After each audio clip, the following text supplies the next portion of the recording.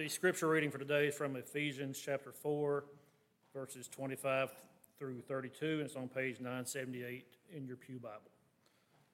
Before the scripture is read, let's go to the Lord in prayer. Gracious God, give us humble, teachable, and obedient hearts, that we may receive what you have revealed and do what you have commanded. In your holy name we pray, amen. Therefore, having put away falsehood, let each one of you speak the truth with his neighbor, for we are members one of another. Be angry and do not sin. Do not let the sun go down on your anger, and give no opportunity to the devil. Let the thief no longer steal, but rather let him labor, doing honest work with his own hands, so that he may have something to share with anyone in need. Let no corrupting talk come out of your mouths, but only such as is good for building up, as fits the occasion, that it may give grace to those who hear. And do not grieve the Holy Spirit of God, by whom you were sealed for the day of redemption. Let all bitterness and wrath and anger and clamor and slander be put away from you, along with all malice. Be kind to one another, tender-hearted, forgiving one another, as God in Christ forgave you. Word of God for the people of God.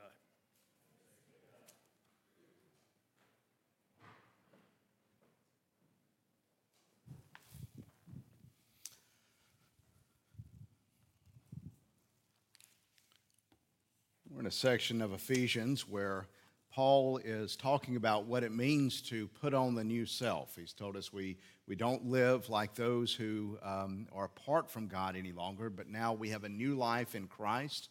Knowing who Christ is, we live into that. So we put on a new life in Christ. And so we're, over the next few weeks, going to work through this passage where he kind of enumerates things about honesty and hard work and not acting out of anger. And so this morning we're going to look at verse 25. Therefore, put away falsehood. Let each one of you speak the truth with his neighbor, for we are members one of another.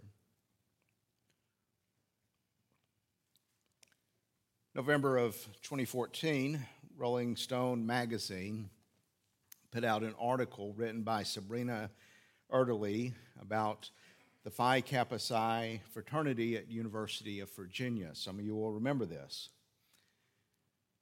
It was about a fraternity that several members, as part of initiation, sexually assaulted a young woman. And the aftermath was protest at the university. The fraternity house was vandalized. There was a lot of rancor and discussion, as there would be. The president suspended all fraternities, and then it came out it was a lie. The writer didn't follow up, overlooked some things. I can remember discussion, it seemed to be about this, or maybe a similar one where there was fabrication, where it seemed to be some people overlooking it and saying, yeah, but this sort of thing happens. So maybe this wasn't actually it, but it's still an issue we need to deal with. And so the facts were not a problem. Columbia Journalism Review kind of audited the process of how it was edited and said it was a mess, thinly sourced, full of erroneous assumptions, plagued by gaping holes in reporting.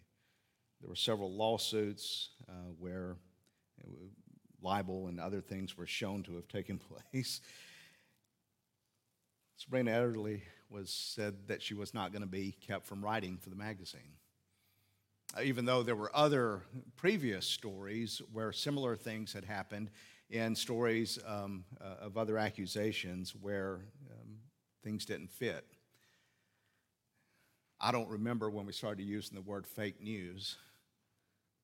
The word lie works pretty good.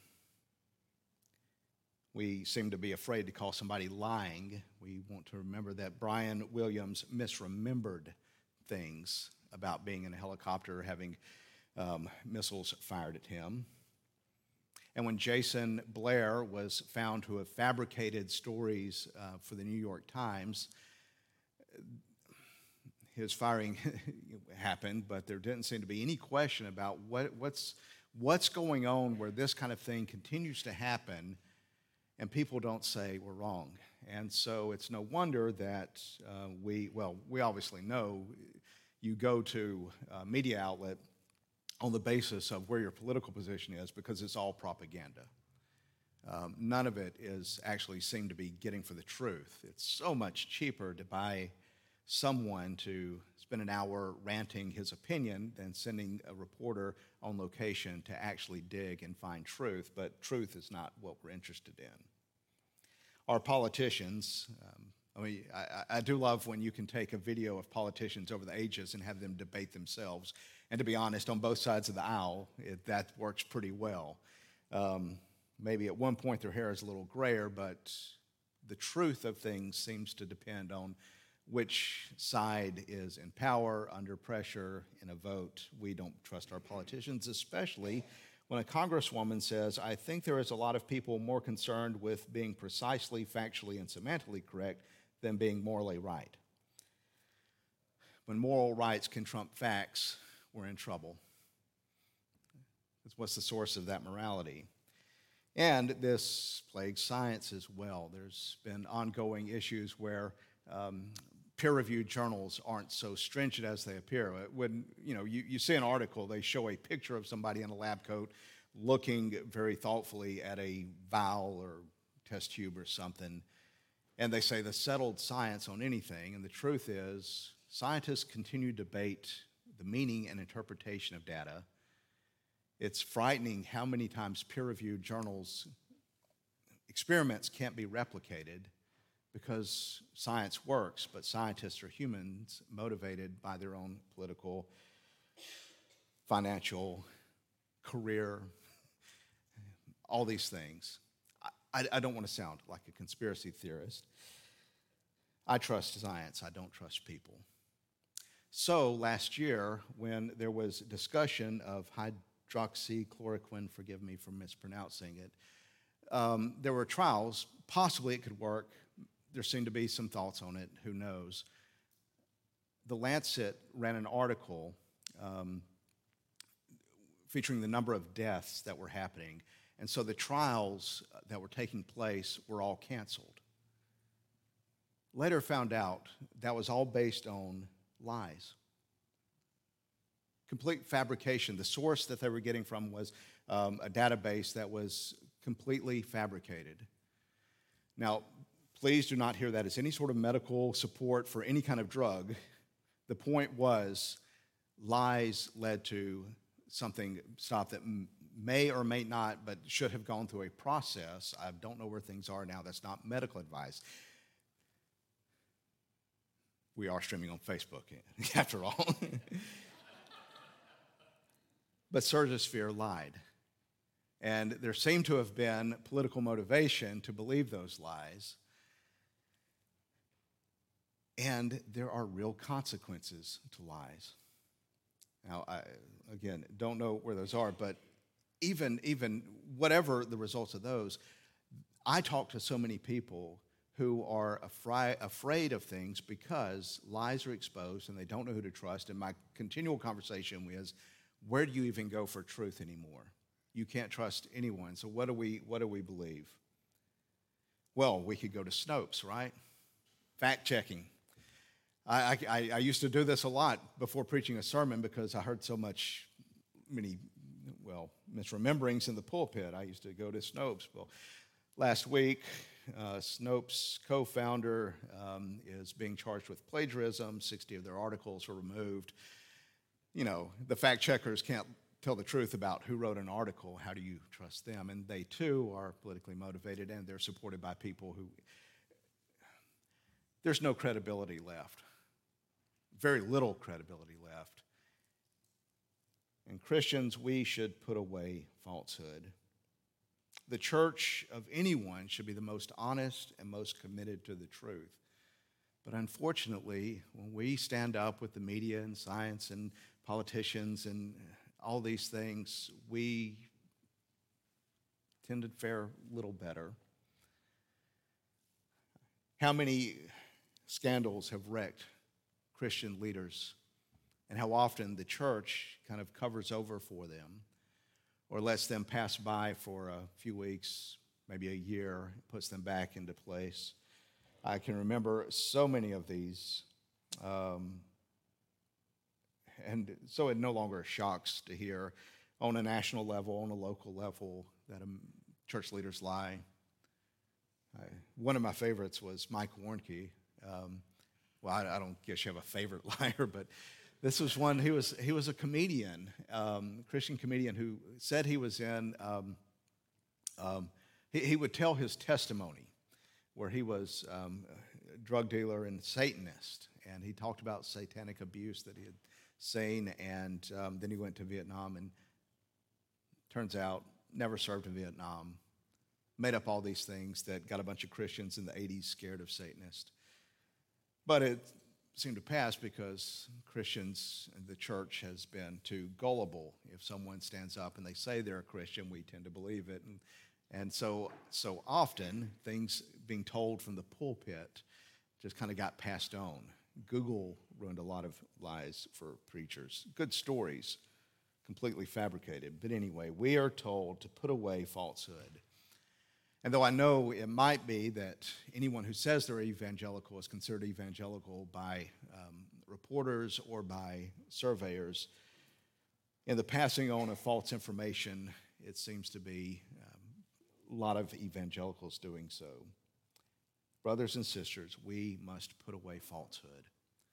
We have to put away the lies and the deception. We need to pursue the truth. I love the way he does this. It's not just merely do not bear false witness, but it's the active pursuit of getting rid of falsehood, that we are to put away the falsehood. And so that means we need to be, of anyone, looking for the truth, making sure we're putting away falsehood. That means if we get one of those pass this on and Jesus will bless you emails, Facebook messages that tells things about others that seem unbelievable, we better make sure we have vetted things before we pass it on. It means we need to be testing ourselves because it's so much easier to believe something that confirms my own opinion than to question it. We need to ask, is this so? Is this true? Is this credible? Why am I passing this on? Why am I telling this?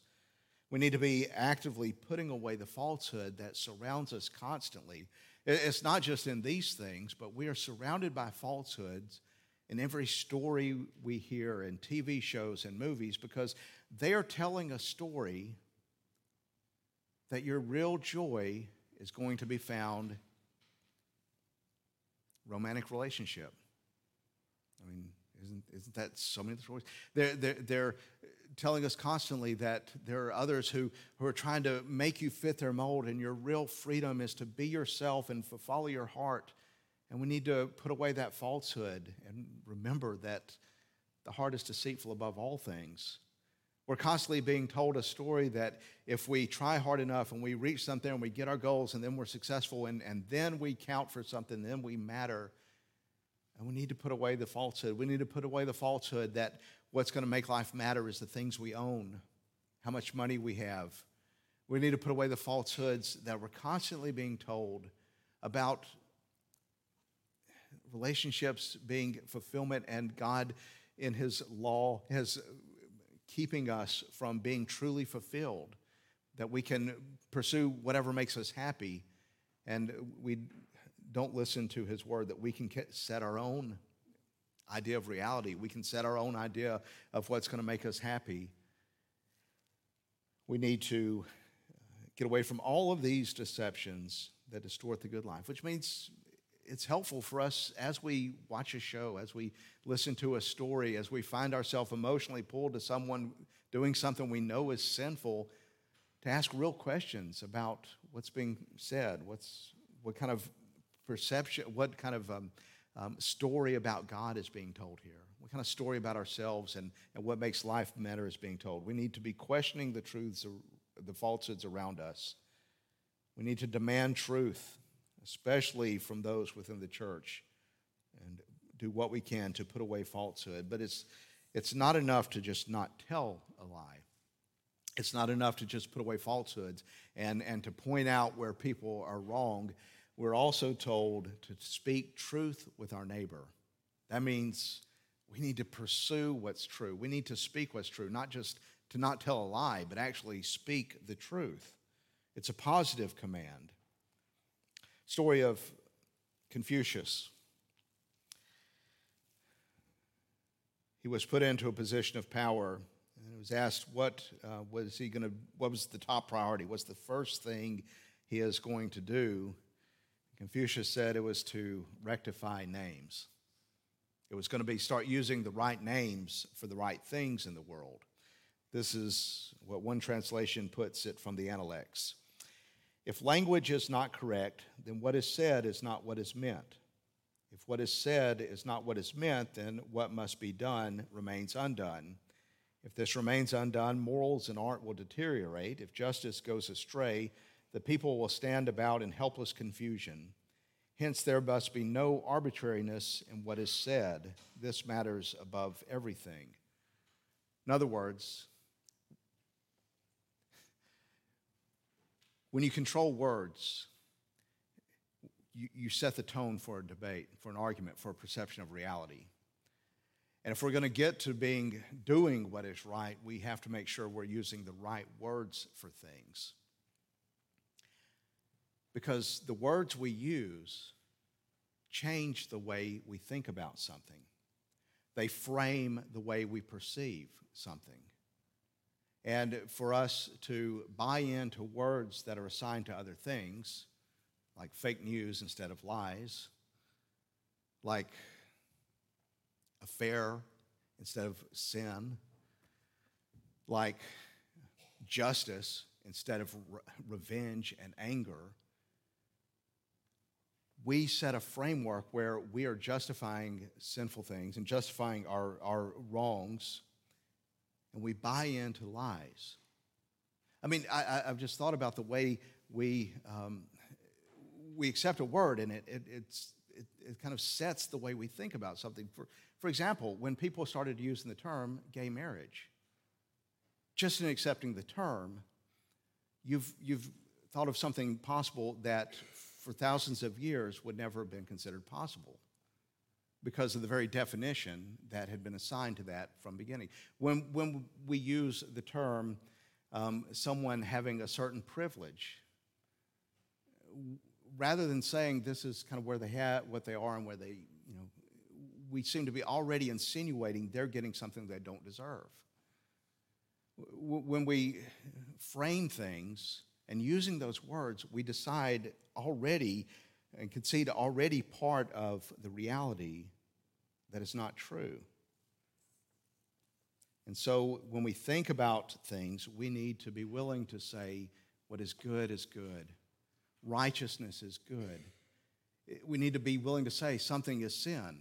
We need to be, rather than a vice or a peccadillo, we call sin sin because it shows us something about our relationship to God rather than our desires and our longings.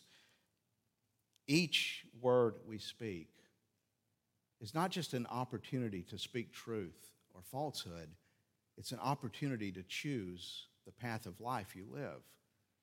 If we don't speak the truth, if we go along with a lie, we deceive ourselves. We participate in that deception. And part of us, if we do something we know is not right, we speak something we know not to be true, we're less human. We're playing along with a reality we don't agree with. This is why I think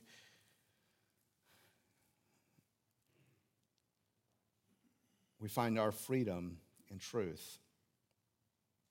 We speak the truth. This is going to become increasingly dangerous.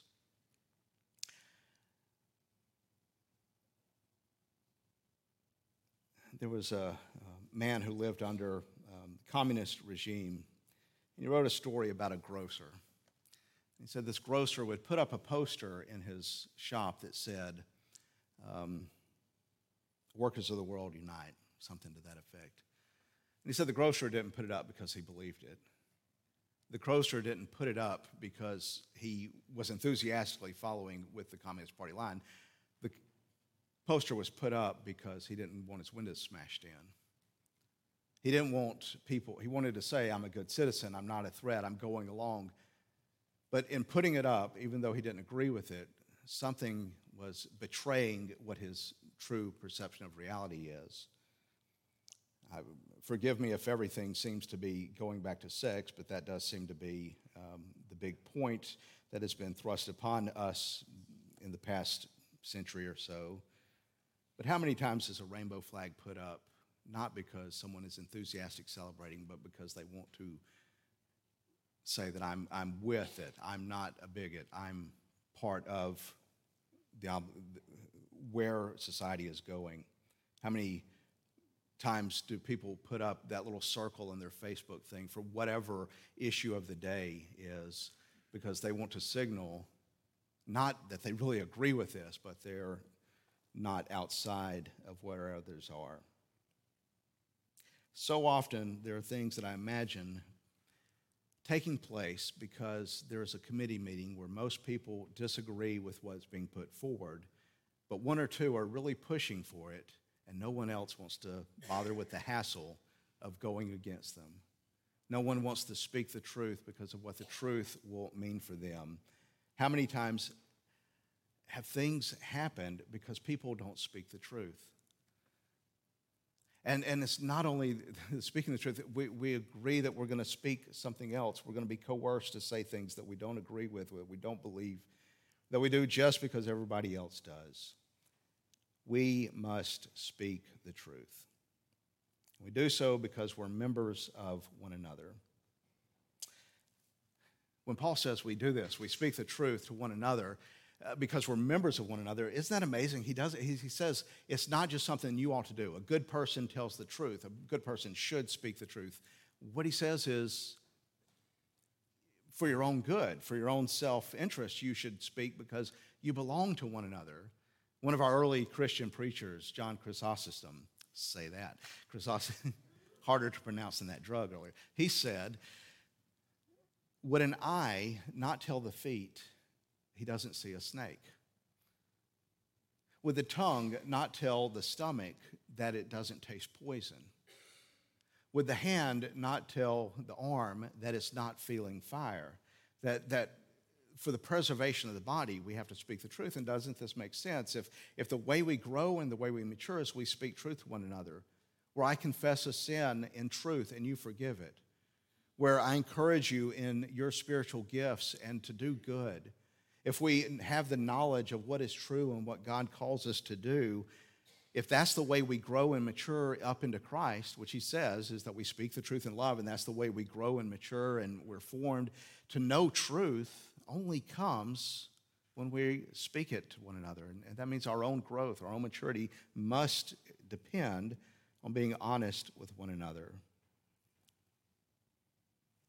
We do so only with the power of the gospel. That is, only the power of the gospel allows us to be completely honest about our failures, to be completely honest about things that seem to challenge our perception of the world, that makes us change our mind. That the only way we can do this is have the power of the gospel. Sue Ellen Browder was a writer for Cosmopolitan magazine. She came out with a book a few years ago, Subverted, how the sexual revolution hijacked the feminist revolution. She was part of the feminist movement and was talking about in the 70s, 80s, the way other things got imported to basic civil rights for women. And she wrote that, or she's told now how as she wrote for Cosmopolitan magazine, how often stories about sexual liberation and stories about what women would do were fabricated. They were lies. They were giving a sense of the world of finding freedom apart from traditional views on relationships, and they were made up. And they seduced people into pursuing a lifestyle that was not pleasing to God. In an interview, I heard her sharing that she said that as you tell lies, you deceive yourself. there's self-deception involved when you're sharing others. Maybe you have to tell yourself that I'm doing it for their good, or maybe this is the way it really ought to be, but she admitted that many of her stories were lies. But what she said was that after becoming a Christian, she could get rid of the self-deception and she could be honest about things she had written. What she said was when she was forgiven, then she could be honest about how bad some of the stuff she did was. And think about it. When we lie, aren't we kind of saying, I'm scared of how somebody else is going to perceive me if they know the real me, if they know the truth, if they know who I really am, they're not going to accept me, they're not going to love me, or they're not going to give me the things I need if I'm honest about it. But if the gospel is true, don't you see that a God who knows your worst sin, the God who knows the darkest side of you, knows it better than you do yourself, and yet he still accepts you and he still loves you, not because you've deceived him into seeing the best side, but in spite of knowing the truth of our sins, he died and gave himself for you and loves you and welcomes you, not on the basis of who you can be, but on the basis of who you really are. And he doesn't send you away because you're not what you ought to be, but he welcomes you and he embraces you with love. And he says, you're mine, I know who you are, and I forgive you. It's the only one in the world who truly accepts us for who we really are and forgives us. And so if you have that embrace, you can be honest. I can admit my sins to others because the one who judges already knows them, and he's wiped them clean, and he still accepts me. And if we can do that with one another, if we can say, I know this about you, and that really was bad, but I love you, and you're still part of this family, and you're forgiven, and that we can do that with anyone because we don't have to worry about that condemnation of others, that judgment of others. It's been given over to Christ on the cross. You are welcomed and received and forgiven. Now unto him who is able to do more than we can ask or imagine be honor and glory and power forever. Amen.